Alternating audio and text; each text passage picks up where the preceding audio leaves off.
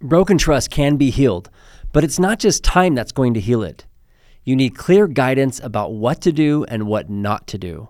I'm Jeff Stewart, licensed marriage and family therapist, and I've developed a free video course called The First Steps to Rebuilding Trust. This course will show you what's needed to begin healing after betrayal. I offer guidance for the betrayed partner as well as the partner who broke the trust. You can access it for free right now by clicking the link in the show notes.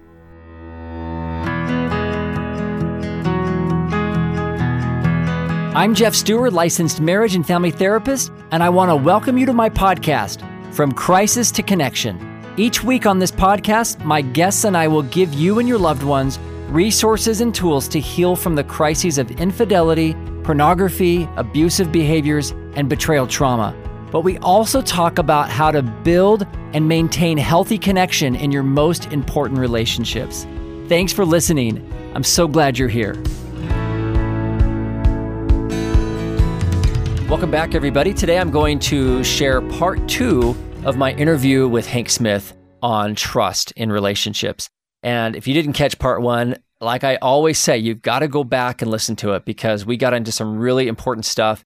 And it was such a good interview. I wanted to slow it down and divide it into a couple of episodes. You're going to love it. It's really, really important stuff. And today we're going to complete the interview and finish up the rest of the points.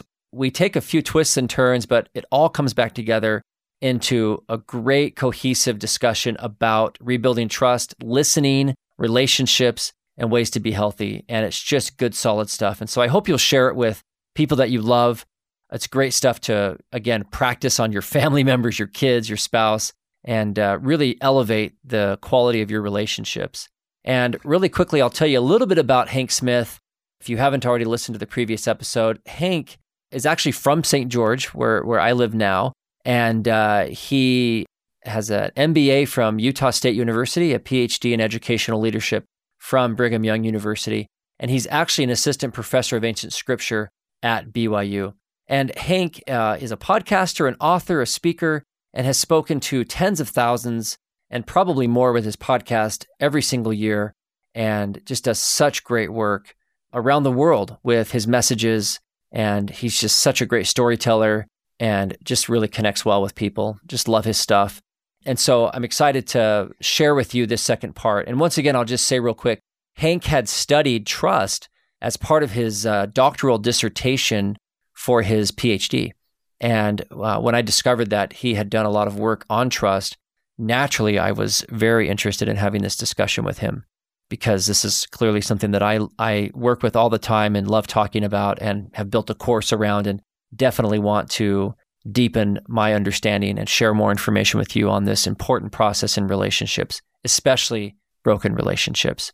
Okay, let's dive into part 2 of my interview with Hank Smith. If somebody's looking at their relationship and they're on the side of, they're the person who broke the trust, and where would you have them start? Where would you have them, if they're looking at their relationship going, man, I have totally blown this? Where? Yeah. Oh, there's so many places, but I obviously need you to be reliable. We can't have another one of these. Okay. Right. We can't. That's like step 1 is we've got to get some time under our belt of some pretty consistent behavior. You'd put that one at the front.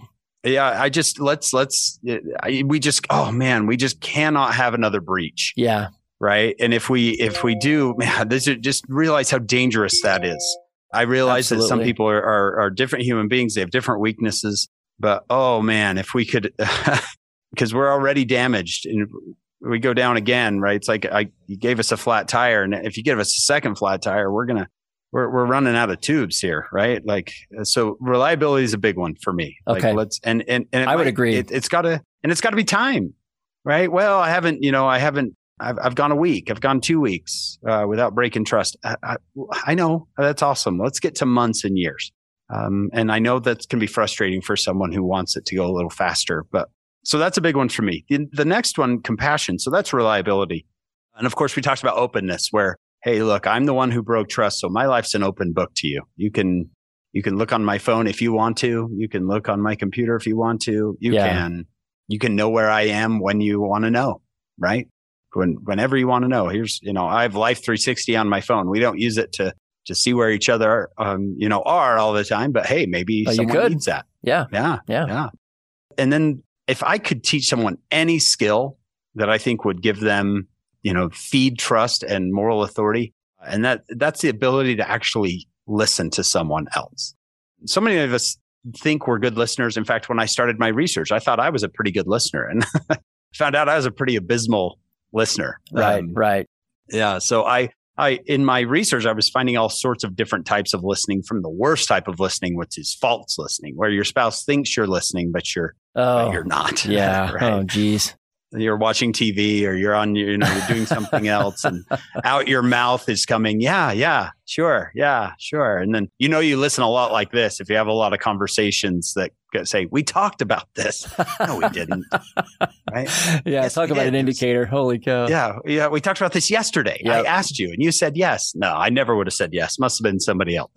So that's the worst type of listening, is false listening. And then you get into some negative type of listenings, which are selective listening. You've probably seen this a lot in low trust marriages. Selective listening is where I'm just listening for something I can beat you up with, right? For the next couple. So I'm just waiting for you to make a mistake. It's like very political listening. Like an attorney. If you watch. Yeah, that's exactly right. I'm waiting for that one thing that I can hear, and then I'll use that do you remember how you said, this 7 years ago? So it's very selective listening. If you watch a presidential debate, they've been trained to listen to the other person, but they're listening for weapons, right? They're looking for weaknesses. So that's selective listening, not that great listening. Then there's passive and casual listening, where I'm kind of looking at my phone. I'm watching TV. I'm got my back to you, and I'm kind of listening to you. And that's, of course, better than not listening at all. And it's, of course, better than trying to find weapons, right? But it's not great listening. And I see a lot of people do this now, because phones are just so, they're just right there. I've got my watch, I got my phone, I got my TV. I mean, and so it's hard to really focus. Right, I can be 3 places at once. It's amazing. Right. Look at me. Yeah. I called these wait what people, because something will happen. They'll be looking at their phone. They'll say, wait, what? Oh, wait, man. what? That's what? hilarious. And so wait, what? Yeah. So if I could, put your phone away, and this goes for men and women. I've seen both with problems. Oh, yeah. Right. Put your phone away. Don't even put it in your pocket. Because if that thing buzzes in your pocket, I know where your brain is. Your brain's now, what was that email? What's that text? Did so-and-so just get back to me? And I no longer listen. So those are all kind of negative forms of listening. Some are not as negative as others. And then we get into positive forms of listening. I think right down the middle, probably the first form of good listening is where I'm listening for content. Mm-hmm. So I'm with you. I don't have any distractions, and I'm just listening for information. I've noticed men in general, of course, not across the board, but men in general are pretty good content listeners. When you say, hey, please listen, they do it, and they just get information. Right. They're taking orders. Where, right. When, yep. Mm-hmm. Where, when, what are we doing? What's the directions? Go 50 yards, then turn right, go, 2 miles, turn left. Give me the information. And oftentimes they're thinking, again, this is just in general, men are thinking, she's given me this information because she wants me to do something with it, right? When oftentimes she doesn't want you to do anything with the information. She just wants to connect. So that's content listening. And it's a good form of listening. It's not the best, but it's good. It'll get the job done. Yeah. Yeah. It's better than being halfway on your phone and halfway, kind of looking up. What's that? Yeah. So a better form of listening, I've told people, just one step up from content listening, is discriminative listening. Discriminative listening means I'm listening for content, but I'm also listening for how content is given. And I have all sorts of, funny things, examples. If I'll say, tonight I say, hey, Sarah, you want to go watch Iron Man 12, whatever they're on. And she says something like, sure. Right. Now, if I'm just a content listener, she said, sure. Right. Right. And I can prove it. Right. I've got the text message or I heard. Yeah. You said, sure. Right. But every woman in the room knows she just said no. Exactly. Right. She just said no. And that's discriminative listening. And so when I'm working with someone who's a content listener, but they need a discriminative listener, usually I say, you can get better at this. Just you got to be a little more mindful, watch for those visual cues. Right. And then for someone who needs a discriminative listener, but has a content listener, they need to get I work with them on saying, let's get a little bit better about saying how you actually feel, right? Saying what you actually need. It's the idea of like my wife and I are driving down the freeway and she said, hey, you want to stop and get a drink? And I say, no, I'm good. And then we passed by the exit and she said, why didn't we stop and get a drink? And you asked me if I wanted a drink. And I said, no. Right. And what she meant was, I want to stop and get a drink. And so that person can get better at saying what they actually feel. It's okay to just say, yeah, can I stop and get a drink? And it's not, well, if he loved me, he would know. It's more like, no, he's not a woman. Right. So you're just going to have to be clear on that. And again, this isn't always men, always women. Sometimes it's switched. But in general, women need discriminative listeners, and what they get are content listeners. I remember my mom, we used to go over to the garbage and sniff it.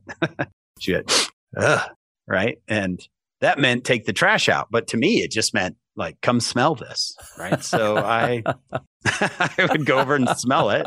And then she thought I was lazy. And I'm like, why do you think I'm lazy? Well, I asked you to take out the trash. No, you didn't. You just smelled it. Right. I didn't know that's what you wanted me to do. That's a great story. Oh my gosh. Yeah. So discriminative listening, content listening, they're so close to each other. We can help those who need discriminative listeners come down a little bit. We can help those who are content listeners come up a little bit. And usually those can meet in the middle. Now, if you want to have a lot of friends like Jeff, you become an active listener. Active listening is a step up from discriminative listening. Active listening is where I'm going to send the message to my spouse or my child that you are valuable. And because you're so valuable, you are going to get my most valuable thing, my attention and time. And so I'm going to square my shoulders to you. My eyes are going to be on you. And I am just trying to just focus on what you're the only person in the room. Right. Right. Exactly. This whole universe right now revolves around you. Yep.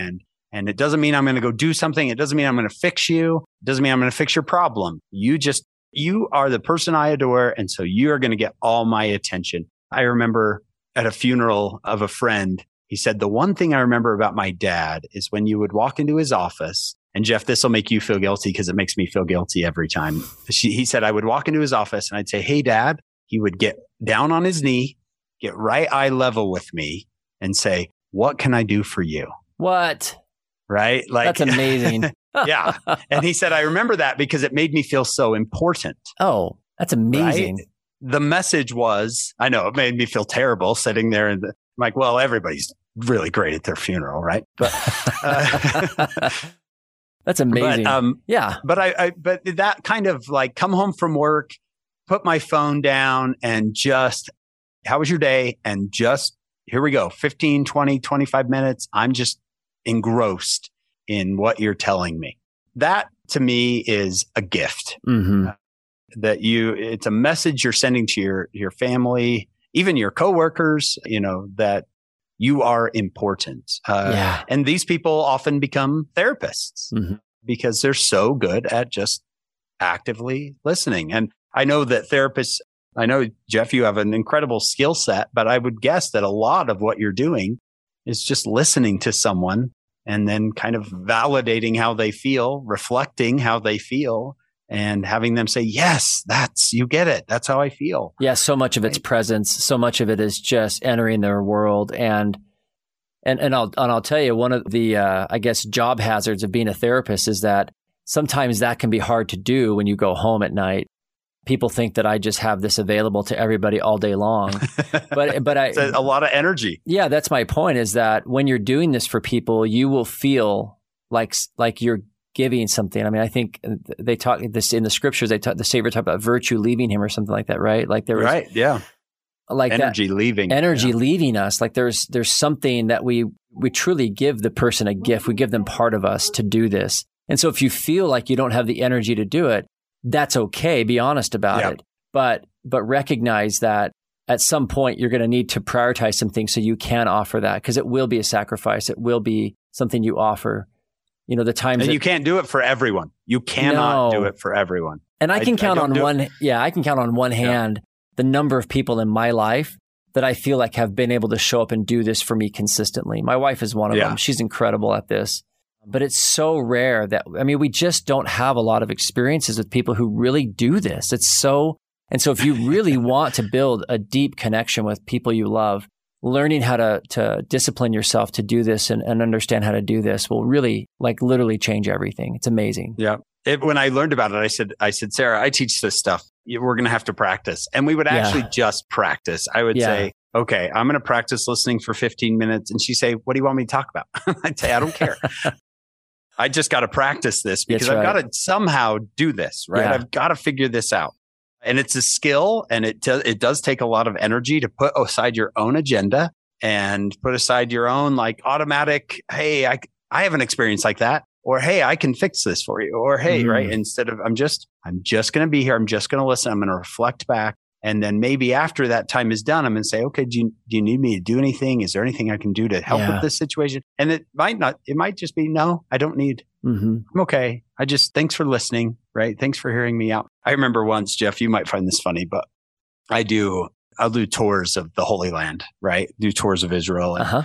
And the people who come on the tours with me, I try to eat dinner with them at least once, or lunch with their family that comes with them. Cause we'll take, 10 families or whatever on this tour. And there was this older couple, and they'd been traveling, had retired, and were trying to do some traveling. And I was trying to be a good host, a good content listener. He was, I was sitting across from the husband, and he was telling me about the Red Sox for a good 10, 15 minutes. And I'm trying to, I'm not interested in the Red Sox, but I'm trying to be a good content listener and not look at my phone, right? Anyway, I look over about 15 minutes in, and my wife and his wife are holding hands, and they're both just crying. And I was so stunned by that, because my wife is like you said, you described your wife, just the even rudder. Here we go. Right. I'm the one that's kind of up and down, and she's the one that's steady. And I looked at her, and they both looked at me at this moment. We all just kind of looked at each other, and I was so stunned. I just said, Sarah, like, what are you doing? Right. What just happened? You're making me look bad here. Right. Kidding. I looked at him going, I can't do that. I don't cry. I wish I could. Right. So anyway, I asked her after. I said, what was that about? Yeah. She said, Hank, that woman is the best listener I've ever talked to. And I was kind of offended, because I'm obviously the best listener she's ever talked to. She knows the answer to that question. Yeah. I was like, come on, how do you, right? She just forgot. But I said, why? What happened? And this is what she said to me. And I want everybody listening, I get it. This is a random stranger who was talking to my wife. But if we could do something like this for our wife and children, I think you'll feel this. So she said, well, it started out kind of, content listening. Sarah and I had talked about different forms of listening many times through the dissertation phase. And she asked me how many kids we have. Pretty common. Oh, how many kids do you guys have? Oh, we have 5 kids. Oh, what are their ages? She said, oh, we have a girl who's 12. We have a boy who's 9, a boy who's 5, and we have twin boys who are almost 2. And the woman, of course, said, oh, wow, that's 1 girl, 4 boys, brand new twins. That's a lot of work. And my wife said, yeah, it actually is a lot of work. And, they kind of laughed about it for a second. And just casually, the woman said, oh, I bet you rely on your mom a lot. And my wife said, I must have kind of like just took a deep breath or gulps or something, because my wife said, oh, and again, Sarah's pretty even. She just said, oh, I absolutely would. But unfortunately, my mom passed away about 8 months ago, when they were about, 10 months old. And now most of us, even our good active listeners, would say, oh, I'm so sorry.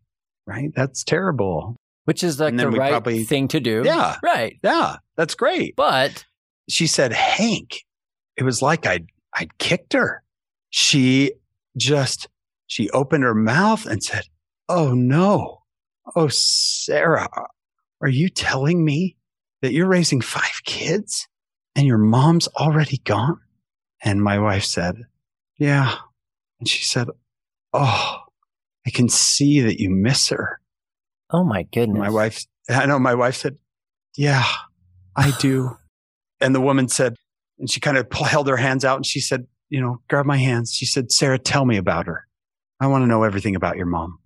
And my wife said, wow, thanks for asking. And she's sharing all these stories about her mom. And this is the part you might laugh at. She said, the woman, as they're talking, they're both crying. And the woman said, "Oh, Sarah, do you have anyone like your mom that you can talk to?" And they both looked at me. At that moment, I said, "Sarah, what are you doing?" Right. And my wife looked back at her. No, I have no one. But I mean, that type of listening, that's almost more than active listening. That's this form of compassionate listening. Wow. That is so deep, so moving. Right. That someone feels so valued. I think my wife would have run through a wall for that woman and just known her for 10, 15 minutes because of that type of listening. So you asked me, what would someone do? Well, I need you to get a good, consistent reliability that we don't have another breach. I need you to really, be open with your life because you caused this breach of trust. And then this one's probably the big one is you've got to hear your spouse. Yeah. And not hear them, see them. There's this part in the Bible, Jeff, you'll remember this. It's in the Gospel of Luke where a woman comes in to wash Jesus's feet. And there's a man in there who's very judgmental, right? Simon the Pharisee, not Simon Peter, but Simon the Pharisee. And Jesus asked him a question. And I've read this many, many times, but just the other day I read it and I really think I saw something I'd never seen before. Jesus says to Simon the Pharisee, he said, "Do you see this woman?" And I stopped at that question for a second and I looked at that word. Do you see her? Right? Do you see her? Most of the time I thought he was just saying, "Hey, do you see this woman?" Which seems like an obvious question. Yeah, she's right here. But I think what maybe Jesus is saying there, or maybe I'm reading into it, is do you really see her? Yeah. Right. I know you notice her. Obviously, she's in the room. You say, but do you see her? He said, "I don't think she feels seen." Right? Wow. And I'm going to help her feel seen. And so with our spouse, it's that idea of I'm going to really just try to really get behind your eyes into your mind and heart and see the world the way you see it. If you have two spouses doing that for each other, to me, that's unstoppable. Right. And as you're listening to this, my listeners, think about, have you ever felt seen by somebody? Like Hank, like your wife, like that experience where with just one really meaningful response where this woman saw her so deeply, whether she had lost her own mother or whether something. Yes, something. Right. We don't know, but my goodness, she was able to get in there right out there and it changes you. Like I'm thinking back on a few people in my life who I really felt like really saw me. Yeah. And whether it was a critical moment or just in general saw me, man, you just, like you said, you would run through a wall for those people, like your loyalty, your love, your desire to be close to them, to have more interactions with them. Oh. It just, you almost can't help yourself. It's like we just crave that so badly to be seen. And my goodness, our kids need this, the most. Yeah. But yeah, it's tough in the 21st century with so many things pulling our attention. I mean, that's the casualty, is our attention. It's hard. Yeah. And I think people listening might think, "Oh, it must be awesome being married to Jeff or Hank. I wish my husband," I teach this stuff. I study it, but practicing it is just as hard. Yeah. None of us get a free pass on this stuff. Yeah. Oftentimes if I present in front of my wife, I can see her there going, yeah, wow, that's really good information. Yeah. I've stopped inviting my wife, We should try that in our own marriage. Yes, I'm working on it. Yeah, exactly. People often think, "Oh, Jody, you're so lucky you're married to a marriage therapist. Must be so amazing." And she says, "No, Jeff's had to learn it like everybody else. In fact, right. If anything, I often joke that I know exactly what I'm doing wrong when I'm doing it. That's the difference." I am going to use that. I'm watching myself act like exactly the way I shouldn't be acting. And I'm like, oh, seriously. I have orchestra seats to my own immaturity. Exactly. Oh my goodness. So yeah, it's practice. And so yeah, all of you are in good company. We're not sitting up here on our high horse spouting these things off. This is stuff that we're actively practicing in the trenches. And because, we have kids who don't, who need to feel these things from their parents, right? We have spouses who need, we're not outsourcing this stuff. It's stuff that we have to do ourselves. And we invite you to do the same thing. And so whether you're on the betrayed side or the betrayer side, or you're just trying to build a healthy relationship with someone you love, these principles, to me, they just bear repeating. They just are things we have to keep coming back to. Tape them on your mirror, come back to them. They're They just require a lot of diligence, a lot of intentionality and practice. Yeah. And I know, Hank, like we include ourselves in that. This is not something that you just learn once or that you just can like get a degree in and be good at forever. And there'll be missteps with it. So at least we have something we can come back to.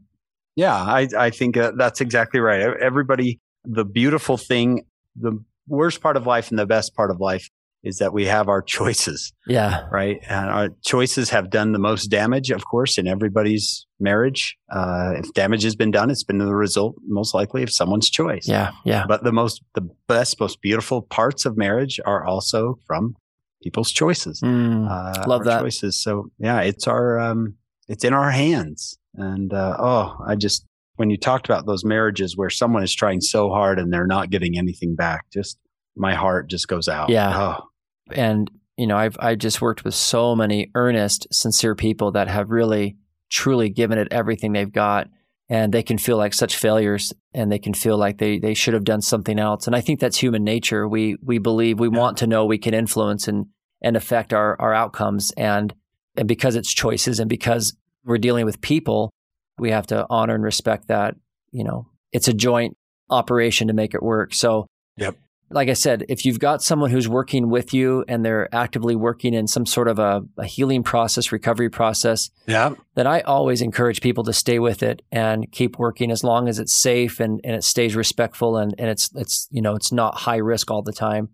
But if the alternative is the case, then you have to have a different conversation. And that's a very sacred, private, personal thing that you have to tread very carefully and be wise about, who counsels you, who works with you on that, because I believe very strongly that, if you need to make a big decision or a dramatic decision like that, it's something that really, truly only you're going to know. That's been my experience.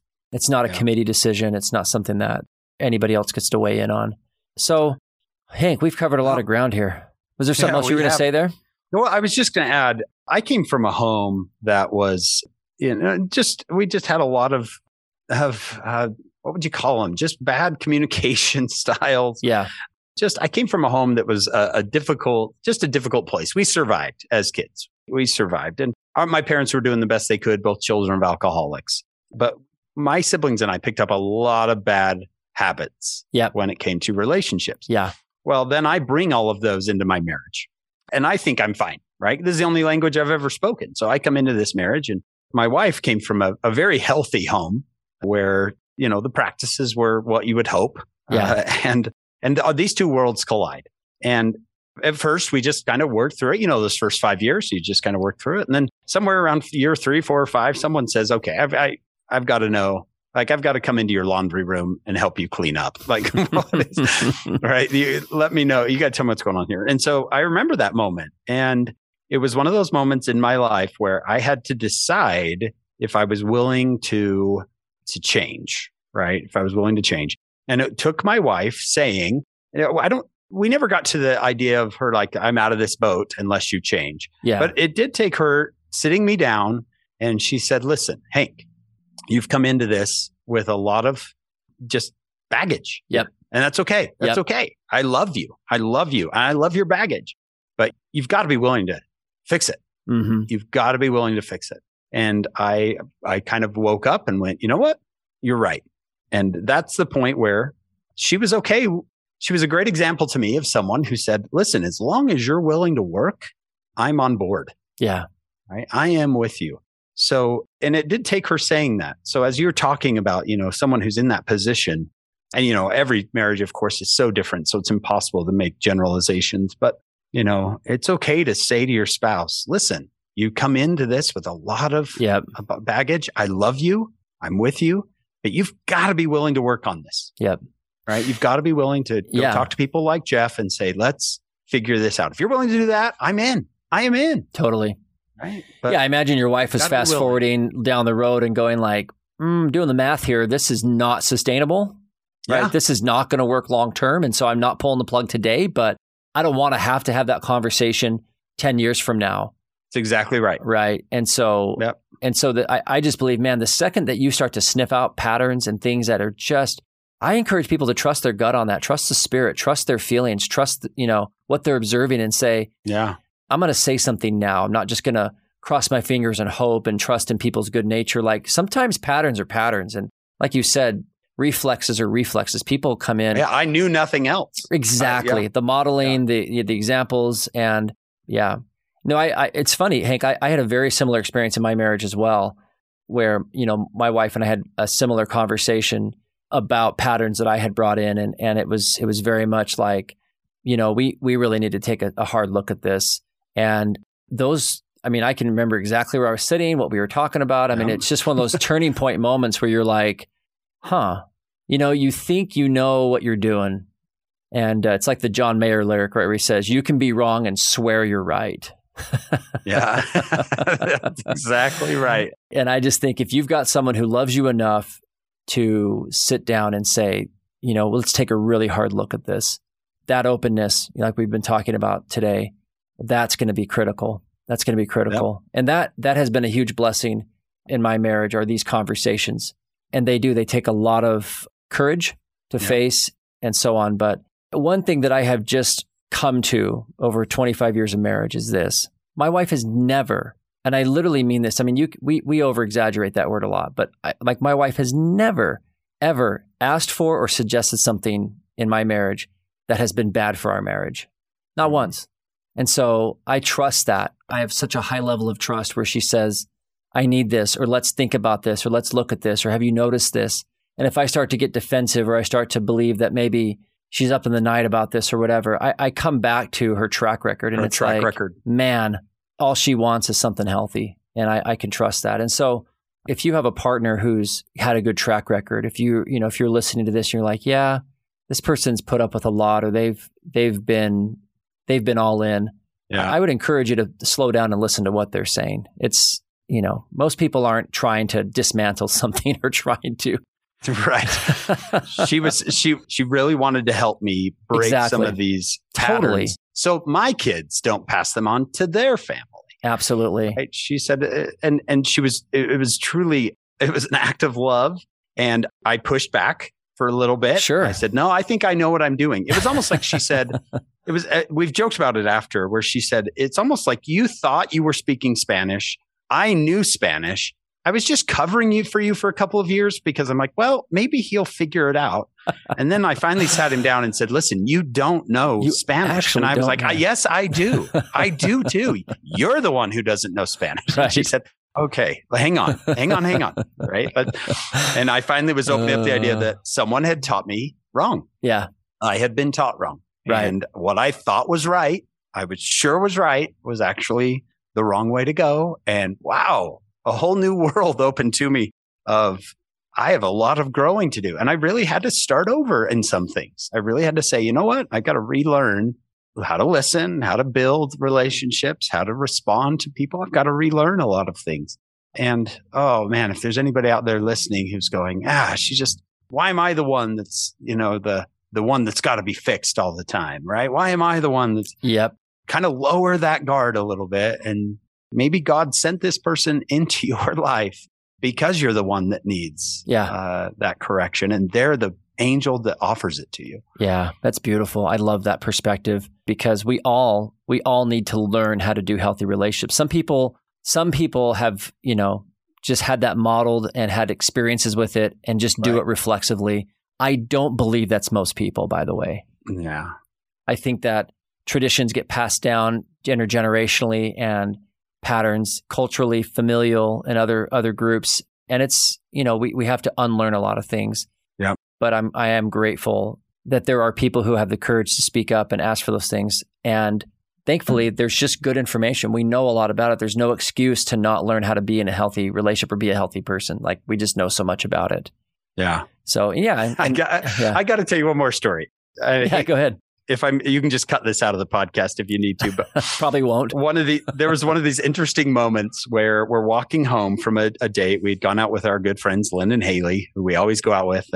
And my wife said, can I tell you something? And I said, sure. And she said, promise you won't get mad. I said, well, no, I can't promise that, promise that. And she said, well, then I don't think I want to tell you. And I said, well, that's not very fair.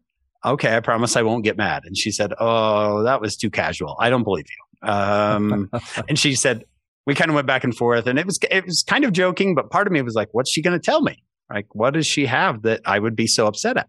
So we're talking, and she finally said, okay, if you get mad, I'm going to tell you because I think I need to tell you. But if you get mad, I'm going to spend like $500 tomorrow. I'm going to burn it because I was okay. A deal, right? Whatever it is, I want to know. And we stopped. I remember exactly where we were.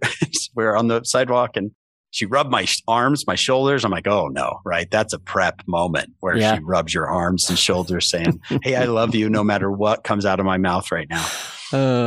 And Jeff, she just said, Hank, oh, sweetheart, you are a terrible eater. And I said, what? I said, what? That's not what I expected, right? I was expecting her to say something like, I'm in love with our neighbor, or right? And I said, what? No, I'm not. No, I'm not. She said, yeah. And I said, what do you mean? And she said, well, have you noticed that you're the first one done, but you've done most of the talking? I'm like, well, people are just slow. She's like, no, they're watching. Oh my gosh. She said, have you noticed that there's food off your plate by the time we're done? I'm like, yeah, isn't that everybody? She's like, no, maybe one thing falls off someone's plate. You've got, like, you can see where the plate was. It's like a debris field, right? Yeah.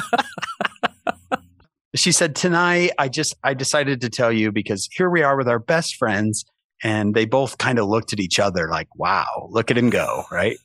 And she said, and I just decided I got to tell him. Yep. And, at first I was really defensive. I'm like, you're just jealous, right? Like, and then it makes no sense whatsoever. I'm like, oh, why is she telling me this? Yeah. And all of a sudden I realized she's telling me because she loves me. Right. And it's not a huge deal, but she thinks, man, what if he goes out to, Jeff says, hey, come speak for our marriage conference. Let's go to lunch and talk about it. And then by the end, Jeff's like, hey, I'll call you, right? Like, I don't know if we want Jabba the Hutt coming us to our marriage conference. And she said, I want to help you. And I lived in a home where it was a free for all dinner. There Every was man no for himself. Manners taught. Yeah. You just grabbed as much as you could, and you talked and you ate as fast as you could, and you were out of there.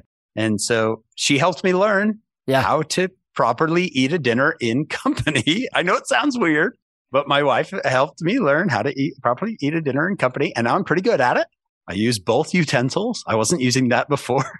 You've stopped using your shirt as a napkin, right? Yeah, I was using my hand to scoop things on to the fork, right?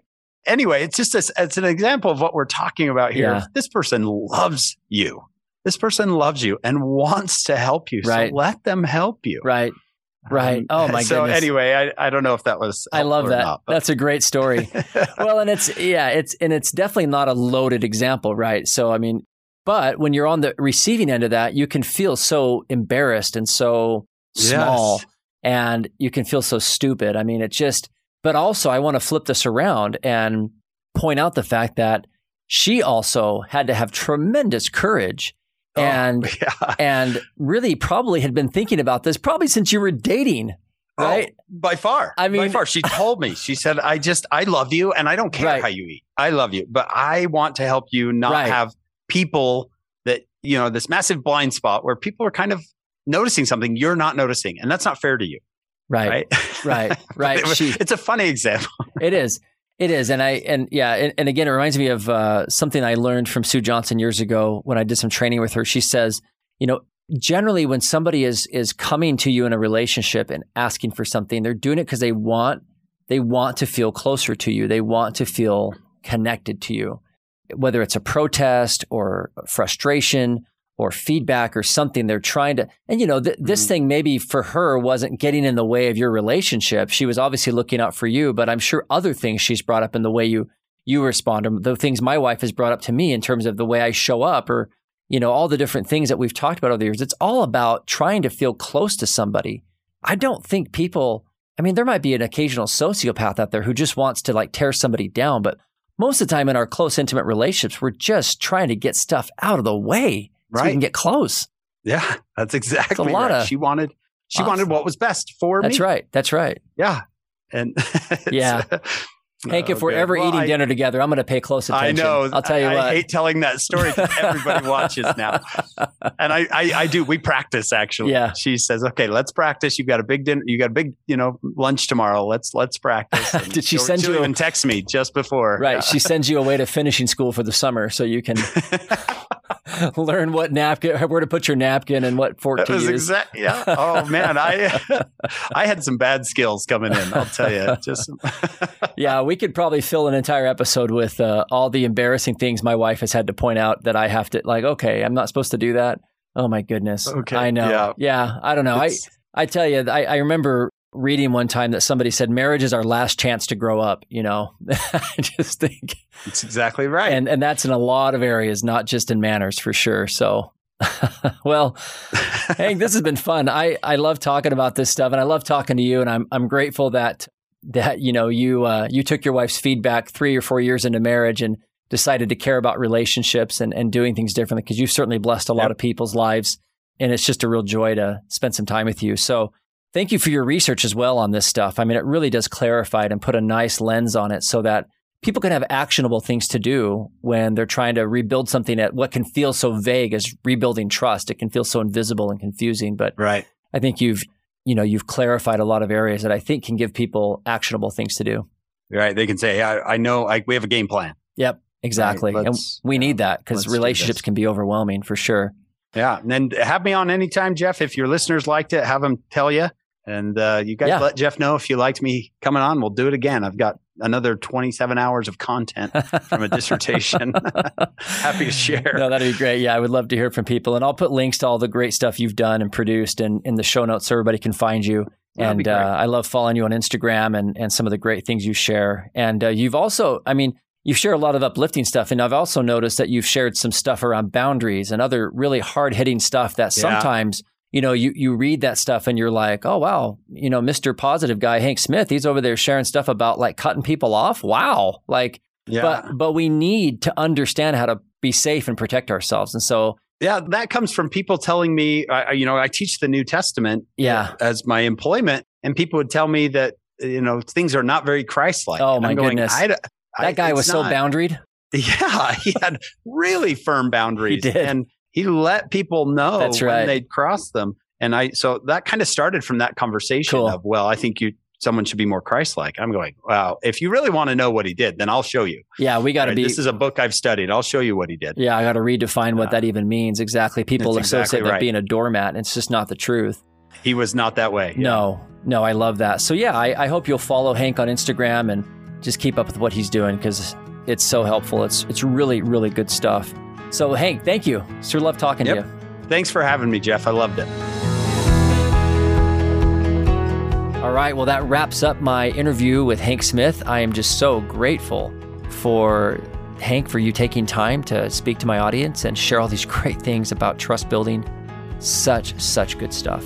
So you can find more information on Hank and the great work that he's doing at hanksmith.com. And I'll put links to his podcasts and other things that he's got going on in the show notes.